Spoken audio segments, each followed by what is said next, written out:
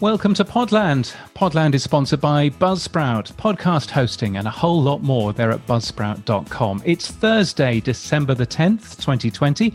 I'm James Cridland, the editor of Pod News here in Australia. And I'm Sam Sethi, the editor of Sam Talks Technology here in the UK. I am Sam Lian from Otter.ai, automatic meeting assistant for all your meetings. And I'll be on later to talk about Otter Live Notes for virtual meetings. He will. Podland is a weekly podcast where Sam and I delve deeper into the week's most important news, which I cover daily at podnews.net. So here's what's coming up on this week's podcast. James seems lost, or at least he's trying to find his location. IAB version 2.1 guidelines and money from Audible. Now that sounds good. And a lot more. Now, James, you seem lost this week. You've been talking about location a lot. Tell us more. What's this location stuff you've been working on? Yes. Podcast Index is doing a bunch of really good work. So that's Dave Jones and Adam Curry. They're working on an open podcast index, but they're also working what they call Podcasting 2.0. It's lots of new tags to really help podcasting increase and improve. And one of those tags that's been talked about for a long time is the idea of location, to say where a podcast is about. If you're doing a podcast about the Eiffel Tower, wouldn't it be really good if there was a programmatic way to search for that? So I was writing the spec for the podcast location tag earlier on in the week, which has been quite interesting. It's been a little bit stuck over the last 6 weeks because I think it's just been really confusing. And there's lots of things that you can do with a location tag in podcasting, but I think we're pretty well there now, which is really good news. When I looked at what you were writing there, you were struggling with what spec to use. What did you end up with? So we've ended up with a couple of different things. It turns out that location is really complicated. The first thing is that there's two types of location. One type of location is a point on the planet Earth, which you would normally talk about with a latitude and a longitude. There's a thing called a GeoURI, which is an RFC, which allows you to also say how high it is off the ground and various other things. But that's a really good way of just pointing to a place on planet Earth and saying this podcast is about that. And that's great. That means that you can appear on a map, but it doesn't necessarily convey anything about that particular place.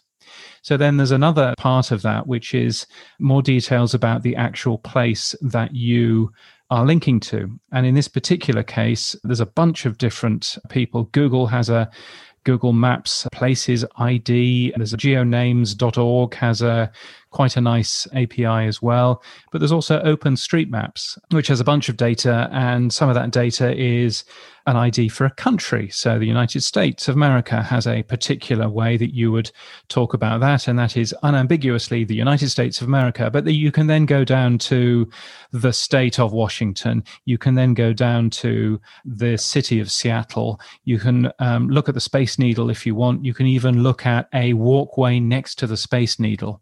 That's how detailed it can actually get. And it's got all of the data around that as well. So you could end up at a position in the future when lots of people are using the podcast location tag of being able to say, I would like to listen to all podcasts about train stations in Germany.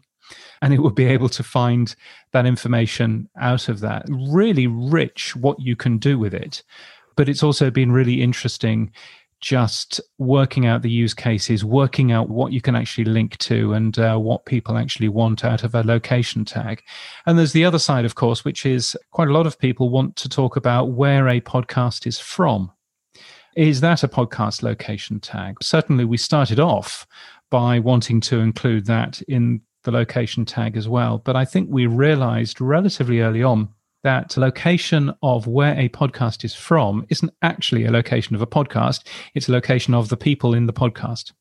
This might have a location of the south of England and of Queensland, and that's fine. But actually, yes, that would confuse people an awful lot. But actually, that's fine. But that's not really talking about the podcast. It's just talking about where you're sitting right now and where I'm sitting right now.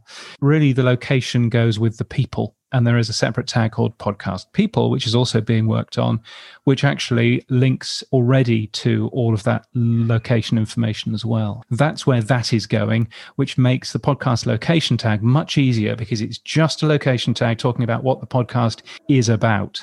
And that's a great step forward. I wonder if we can sneak an Easter egg in where we put location Podland and we just decide where on planet Earth Podland is. That's even in the spec as well. So if you are doing a podcast that is about Hogwarts, for example, then yes, you can say it's about Hogwarts. What you can't do is you can't add a GeoURI.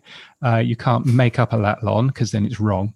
And you can't link to an OpenStreetMap ID because obviously there isn't one. But you can still actually say, yes, it's about Hogwarts. And that, again, all joking aside, that's really helpful for fiction podcasts. There are lots of those about. It's been a really interesting thing being on the Podcast Index GitHub, talking about that particular spec, trying to get everything as clear as possible. And it's been quite fun and rewarding to work on. Let's see if anybody actually uses it, though, which will be the next step. The interesting thing is phase 1 of the namespace change closed on the 15th of November, and that included podcast locking, transcriptions, funding, chapters, and sound bites. And I'm glad to say our sponsor Buzzsprout has implemented all of phase 1 along with Fireside. And now, if you want to find out which companies or hosts implemented phase 1 already, you can go to podcastindex.org/apps, and it'll give you a complete listing of everyone who's actually supported phase 1. And phase 2 will be closing on the 31st of January. And location is part of that. So if you feel like you want to participate in any of this, where can they go again, James? Podcastindex.org. The closing date for submissions for the next round of tags is the end of January. Things being looked at are things like the people tag that I was talking about, the location tag, a way of being able to name seasons, which is important, particularly if you're a fiction podcast. Things around social media links. I'm hoping also to get the ID tag through. And the ID tag is very dull and very tedious, but it's just a way of being able to say, this podcast is available here on Apple Podcasts, here on Spotify, here on Amazon Music, and so on and so forth. So that would be a really useful one. And hopefully we can get that pushed into phase 2 as well. Brilliant.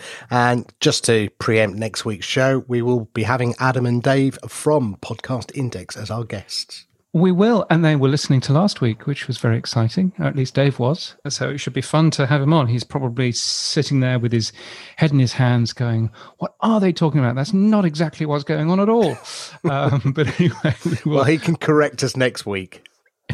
He can as well. And one of the things that Adam and Dave feel very strongly around is monetization, value for value, as they call it, of a way of earning revenue from your podcast. And there's a bunch of specs there, which I don't fully understand. So it'd be good to talk to them about that too.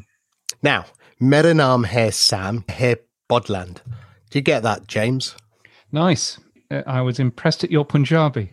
My parents wouldn't be, let me put it that way. The pronunciation was way off. But that said, you had a story this week about a company called PodLP. Tell me more. So PodLP is a podcast app, which isn't a iOS podcast app, doesn't run on iPhone, nor does it run on Android phones. It runs on a different type of phone called KaiOS. And KaiOS is particularly of use in developing countries, places, yes, like India, but in other places as well. And what PodLP has done is they've partnered with another company called Rephonic, and they are linking to top podcasts in those people's local languages in the app. So if you speak, yes, English and Spanish and French, of course, but also if you speak Bahasa or you speak Afrikaans or you speak Turkish or Vietnamese, you'll find the most popular podcasts in those particular languages as well in there, which is a really important thing, I think. If it's the first time you've ever seen a podcast app, The last thing that you arguably want is to see Joe Rogan, not that he's available as a podcast anymore, or to see the New York Times Daily, if the only language you speak is Swahili. So this is a great step forward. Two great shows on Netflix that I've watched recently. One is The Bridge, which was in Swedish with subtitles, and Corpus Christi, which was a Polish film, which is amazing, by the way. If you haven't seen it, highly recommend it. Now, I wouldn't be able to watch either of those because of the language barrier, but because of translation and captioning, I could. Again, when I look at the fact that the world's biggest country in terms of podcasting, in terms of adoption and usage is Korea, I wonder how many great podcasts that come out of there that we just bypass because literally it's not designed for us, but actually the content within it would be very useful. It is interesting seeing what's going on in different countries. Korea, the podcast charts appear to be full of reheated radio shows, which is great and fine, and that's certainly a valid use of podcasting. But when you look at some of the stuff that Wondery has been doing, for example, I think they've translated Dr. Death now into 8 different languages. And that is a fascinating opportunity to take IP that Wondery own, to take some great sound production and everything else, and to remake that into a different language. That makes a bunch of sense. There's also a number of other people who are either translating podcasts or taking the same messages from a podcast and putting that into a different language. I think we have to be careful with culture. He says, as a British person, we were the worst people for that in history. But anyway, that's an important thing when it comes to translating shows into a different language. So it's, really interesting to see what's going on there. I won't labour the point, but one of the things that I guess the internet has been, for me personally, bad at is actually levelling out culture. Because if you look at music, you can go anywhere around the world now and you look at the charts and it's actually very similar, whether it's English speaking or not. And I wonder whether we will lose some of the value of localized podcasting if we amorphize them through language. I think we need to be careful in terms of culture. Weirdly, the music industry, as I understand it, is actually getting more localized now. And part of the reason for that is the availability of streaming services like JioSaavn and Gaana in India, or their equivalents in many other countries.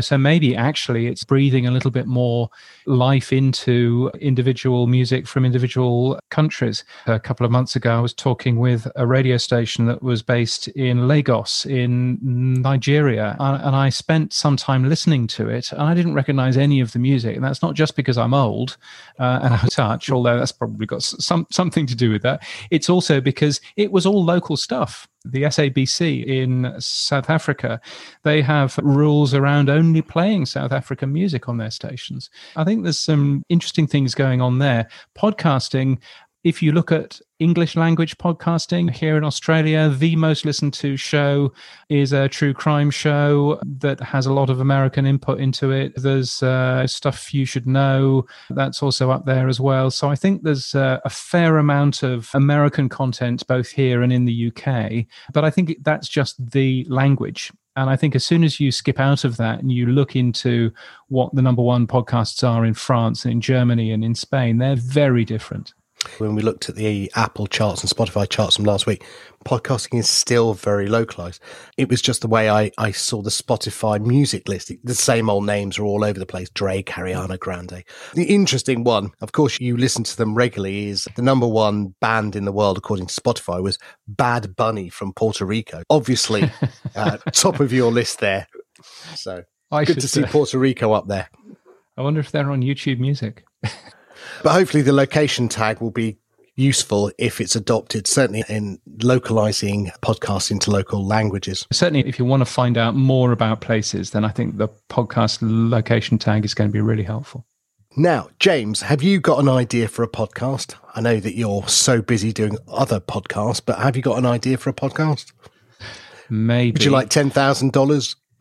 I would love $10,000. This is the Audible Podcast Development Program. You could win $10,000 to develop your ideas. One of the things I don't fully understand around Amazon, who of course owns Audible, is that they've got podcasts into Amazon Music now in a number of countries, which is great, and you should be there. But also they have a lot of their own original content in Audible as well, and some of those are podcasts. So I'm a bit confused by that. But in any case, they want more great original content. So they've put up 10 grand to develop your idea further. It's open to every country in the world. I went to have a look at the terms and conditions. That's a lot of money. And you've until January the 18th. If you've got an idea, you should go to the Audible Podcast Development Program website and get it into them. Excellent. I will be, over Christmas, coming up with another idea. Sadly, I don't think I'll be getting the $10,000. Now, good news or bad news? I don't know. Do you listen to Howard Stern? I've never listened to Howard Stern. I'm told he's very good sometimes. I've never listened to Howard Stern. I haven't, because he went over to Sirius. But I guess with all of the podcasts that are being acquired by Spotify, I did wonder whether Howard Stern would jump ship. But it looks like he's staying put with Sirius for another 5 years. I think the story was that he was at least being talked to by Spotify. And Spotify were very keen to get Howard Stern involved. Howard Stern, who's a very famous American shock jock, he owns quite a lot of shares in SiriusXM and probably wanted to keep those being as full of value as he possibly could. But he's signed for a further 5 years with the company, which is a satellite radio company in the US. SiriusXM also, they retain rights to his archives for a further 7 years, so they can do other things with that. What I found nowhere in any of the press releases, which is weird because SiriusXM also owns things like Midroll, Stitcher, Simplecast as well, great companies that are good at podcasting. So I don't quite understand what the deal is there in terms of why they wouldn't want to make Howard Stern into a podcast asset for them as well. Perhaps they do, and perhaps they're just not saying anything about that yet. It makes sense given all the other acquisitions they've made recently. Now, moving on, one of the other stories that caught my eye in podnews.net this week was The Daily. Kevin LaBuzz is saying that it makes $42 million a year. Now, that seems a lot of money to me. How do they make that money, James? And how do we make that money, more importantly? Yes, let's not go that far. $42 million a year sounds like an awful lot of money, and it probably is. Kevin LaBuzz must be his real name. He looked at a bunch of public information about what the New York Times was saying and went for the number in the middle. So there's a number which I believe is somewhere around 12 million. There's a number which is significantly more. $42 million a year is similar to the annual revenue of Wondery, which I can believe. So maybe the New York Times Daily is big, but it does have a bunch of other shows there as well. So maybe it's making that amount of money. I don't know. It is predominantly around advertising, of course, although the podcast does clearly get more subscribers to the newspaper as well. So we should probably not forget about that bit. The New York Times has also said that they're not having a very good quarter four of it. Their online advertising is likely to be down 5%, and that includes the podcasting stuff as well. Overall ad revenue, though, is down by 20% in quarter four, which I find strange because quarter four includes November, which there was a big election in the US in November. Why would people not be advertising around that? Maybe the New York Times doesn't get very much political advertising. The fact that you've just talked about the New York Times issuing a warning on digital advertising goes contrary to the other story that you published, which was podcasting is becoming a more effective place to advertise, which was a report from iHeartRadio. It was a report inside a website called Inside Radio, which is owned by iHeartRadio. And I only keep on mentioning the fact that it's owned by iHeartRadio because they don't. You won't find that fact anywhere.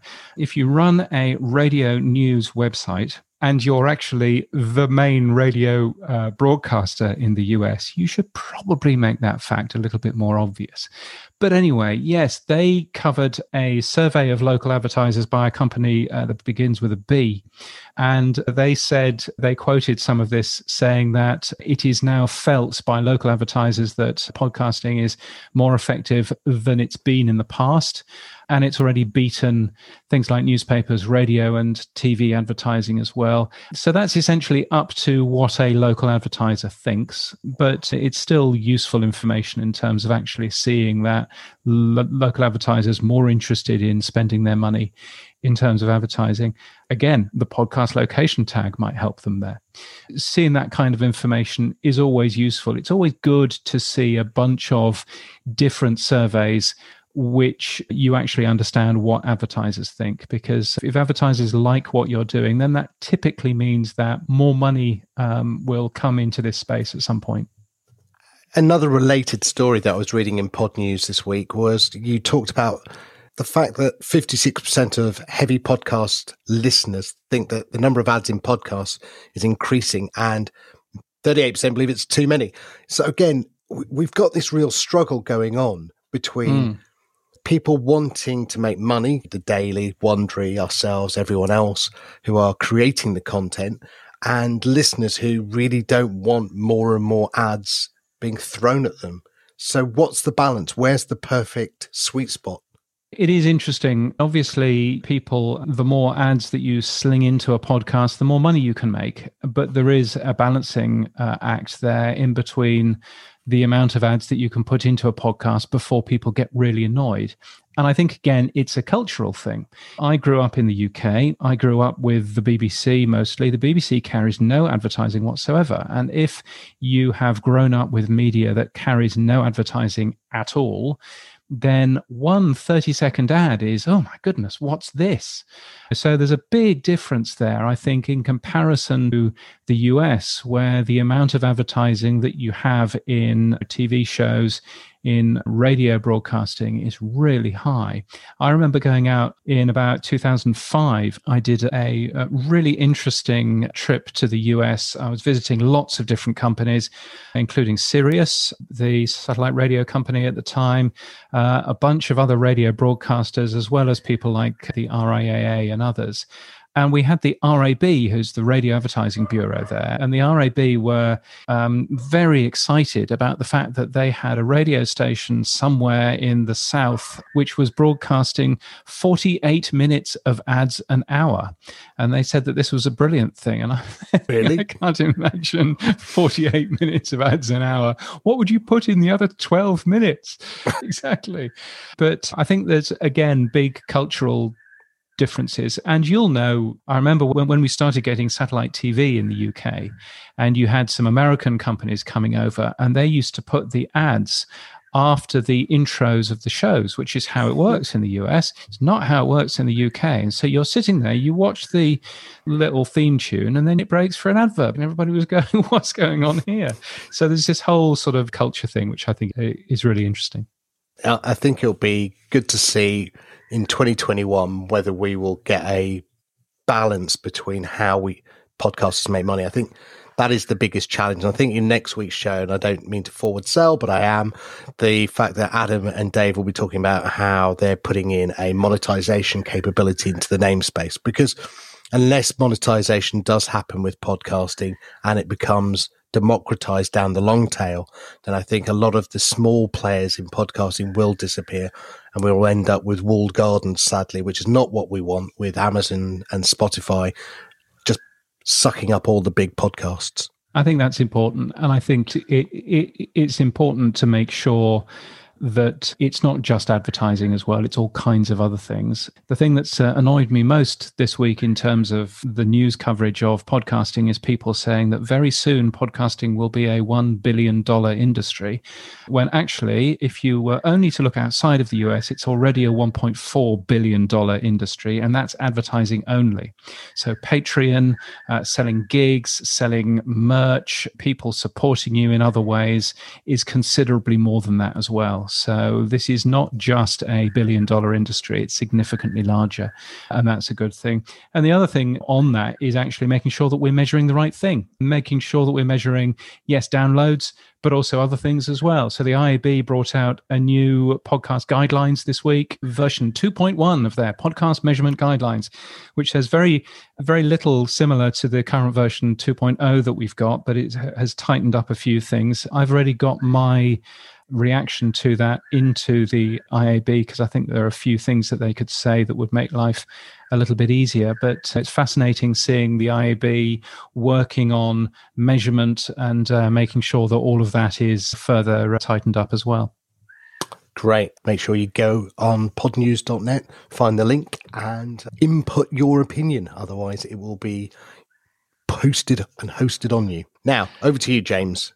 Yes, one of the things we wanted to do in Podland is to spend a little time talking to those making the news in podcasting. A little time, obviously, not a 3-hour-long interview, because both Sam and I have a full head of hair.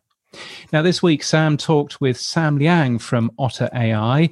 Otter AI is a live transcription service in the US. Sam, hello. How are you? Hi, Sam. Very good. How are you? Good to see you again, my friend. Now, Otter AI, it's a brilliant product, but for those who don't know it, please can you just give us a brief background to what Otter AI is and what it does? Of course. Otter is a automatic and meeting note service, speech recognition system with artificial intelligence. It doesn't require any human manual transcription. I've been using Otter AI with the tight Zoom integration that you have. What sort of examples or use cases would you say people are using Otter AI for? The biggest use case these days are using Otter for virtual meetings. With COVID-19, obviously, most people are working from home, and also a lot of companies have distributed workforce. They work in different time zones, so they use Zoom or other virtual meeting systems to have meetings, either internal meetings or external meetings. With tremendous number of meetings, it's really hard to track information,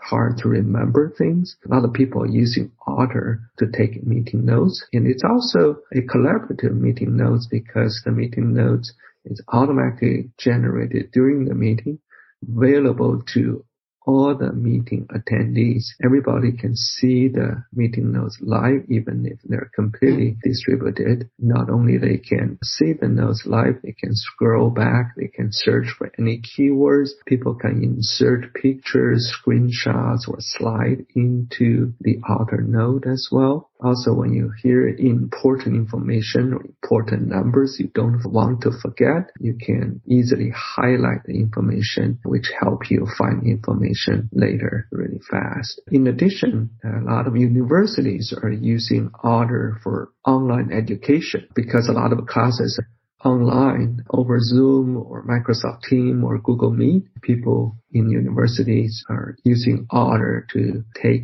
automatic lecture notes as well. It also makes asynchronous learning better for students who are located in different time zones. They miss the live class, but when they look at the class recorded previously, they don't have to go through the class sequentially. Some students want to do it faster, so they can actually search for keywords, read the transcript, and decide which part of the video they want to watch. So it's possible to actually finish a class faster than the actual class time.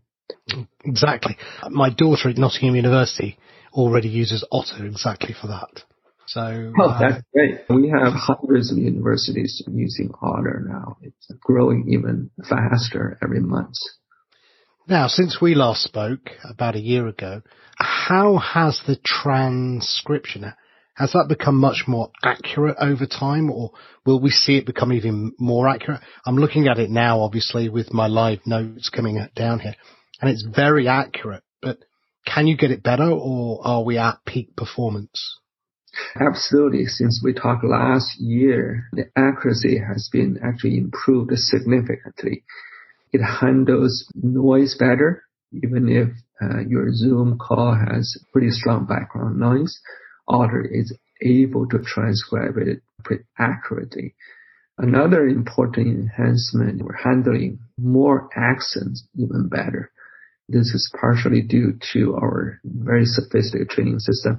In addition, the users, because the number of users is growing so fast from users all over the world, they actually have different accents. People from UK has different accents than people in the US.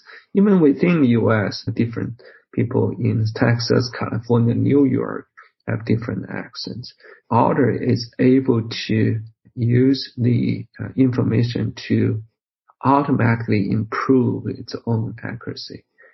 Another important enhancement is that we have even better custom vocabulary function. Custom vocabulary means that our users can actually insert new words into Otter's dictionary for their own meetings.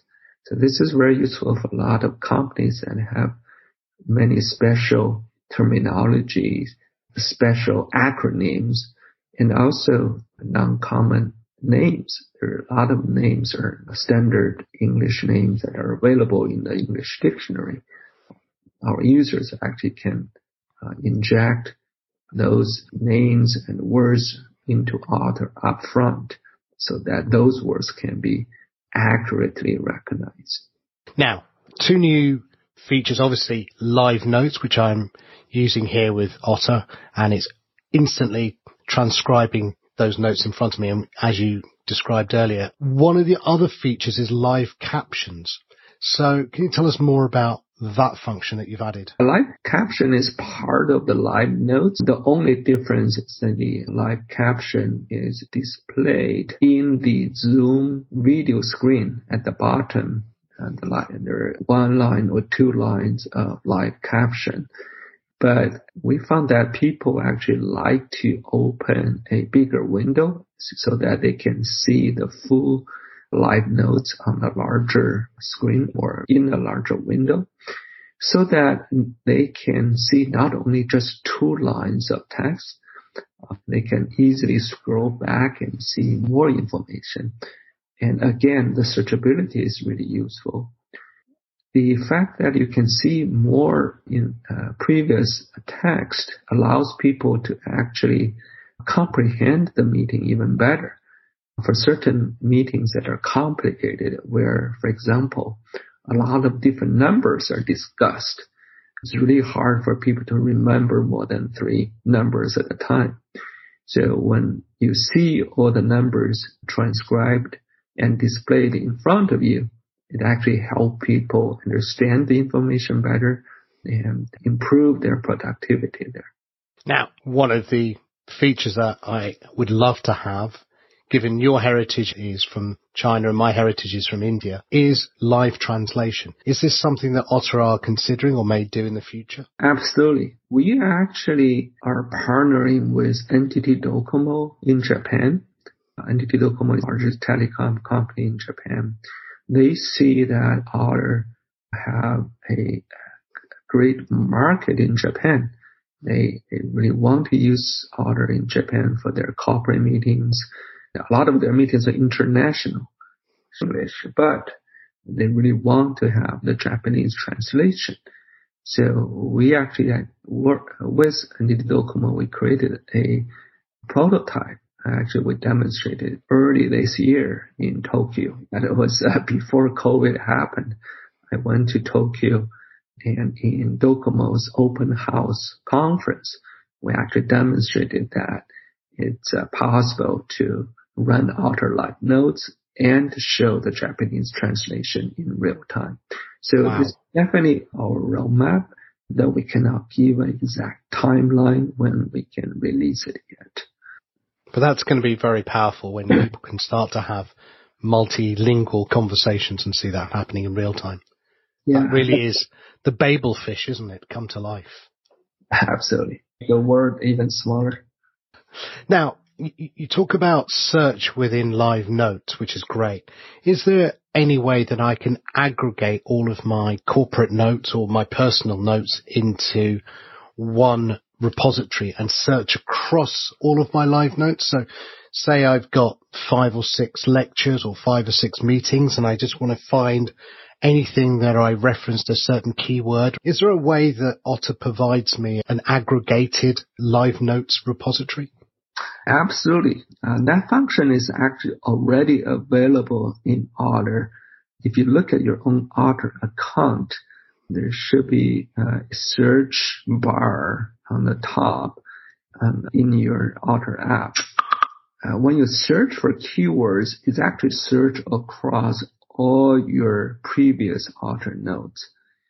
Otter also provide a way for you to organize your notes in a better way, especially when you are working together with many other people in your team. For example, in our team, we have a product team, we have engineering team, marketing team, and sales team.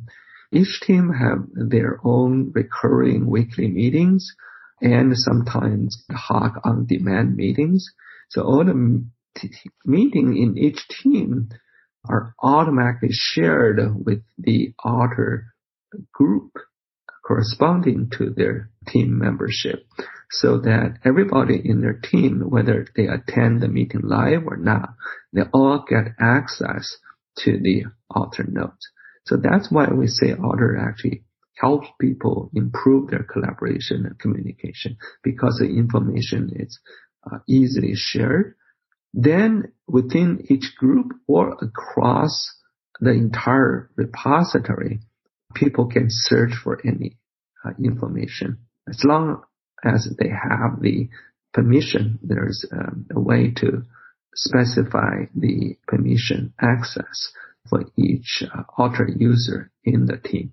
So the team product is actually even more powerful, so that people can use that in a similar way as Slack, although Slack focuses on text-based messaging, but Otter focuses on all the voice content. But the concept is actually quite similar between Otter and Slack. Last question then, Sam. What's on the roadmap beyond this? You seem to have got everything covered. You've got improved transcription, you've got captions, you've got live notes, you've got enterprise searchability. What's next? Or what's on your horizon, do you think, coming in 2021? Lots of things on our roadmap. We're going to do even more smooth integration with additional features working with Zoom, and also more integration with other virtual meeting systems like Google Meet, Microsoft Teams, WebEx, so that the experience can be even more automated and even more pain-free. Secondly, even better collaboration system for team members, allow people to add annotations even better. Today, you can already add annotation into Otter, but we're planning to make that even better. The other things include analytics of the meeting content, so that people can find the numbers, find other important information even easier. Certain concepts, certain keywords, or important sentences late in the future can be automatically highlighted or identified, so that it improves people's productivity even better. Other integration we're going to work on, as I mentioned, is Slack and other productivity tools like Asana, Atlassian. We're going to do some more integration with those tools as well, so that Otter, we see, will be an intrinsic part of people's workflow. And this is going to be the future of work. That's brilliant. Now, lastly, one thing that I know that you provide within the Otter Notes is a metadata tagging system at the top. So like a summary of the information. Is this going to happen with Live Notes? Can I take this meeting that we're doing here on Zoom? Can I, at the end of this meeting, have a summary in effect by Otter looking at the keywords within the Live Notes and then highlighting those at the top? Oh, absolutely. The summary keywords will be generated pretty fast once the meeting is finished. It will show up for your Live Notes as well. Brilliant. Sam Liang, thank you so much for your time. Everybody should be using Otter, certainly if they're a Zoom user, and looks like if you're going to be any other type of user of any conferencing software as well in the future. Sam, take care. Speak to you soon. Thank you. Great speaking with you. Sam Liang from Otter AI with some really helpful things, particularly if you use Zoom, which is good. Sam, Sethi, what's coming up in Podland for you later this month? I'm going to be interviewing Bhushan Sethi, no relation to me at all. He reached out to me over LinkedIn. He's creating the world's linking of the Sethi clan, by all accounts, and I happen to be one of them. But he's the global leader of people and organisation at PwC in New York. And we're going to be talking about the future of work and how you get there. Which is good.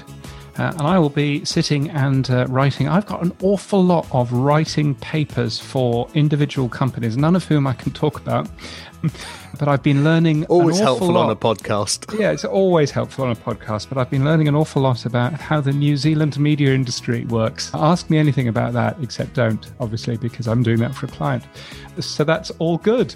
And I think that's it for this week. If you've enjoyed your trip to Podland, don't make it your last. You can subscribe on all the major podcast players, or you can visit our website at podland.news. And you can rate and review us on Apple Podcasts, but much more helpful is if you tell your friends about us and share us on the socials. Now, if you want daily news, you should get Pod News. It's free at podnews.net. It's very good too. Or you can ask your smart speaker to play the news from Pod News Podcasting News, and it'll either do that for you or it'll give you some sort of spurious error message. Pod News is also where you'll find the links for all the things that we've mentioned this week. Music is from Ignite Jingles. Sam used Zoom plus Otter Live Notes to interview Sam Liang. Podland was edited by Sam Sethi and Descript, and we're hosted and sponsored by Buzzsprout. And we'll see you in Podland next week. Keep listening.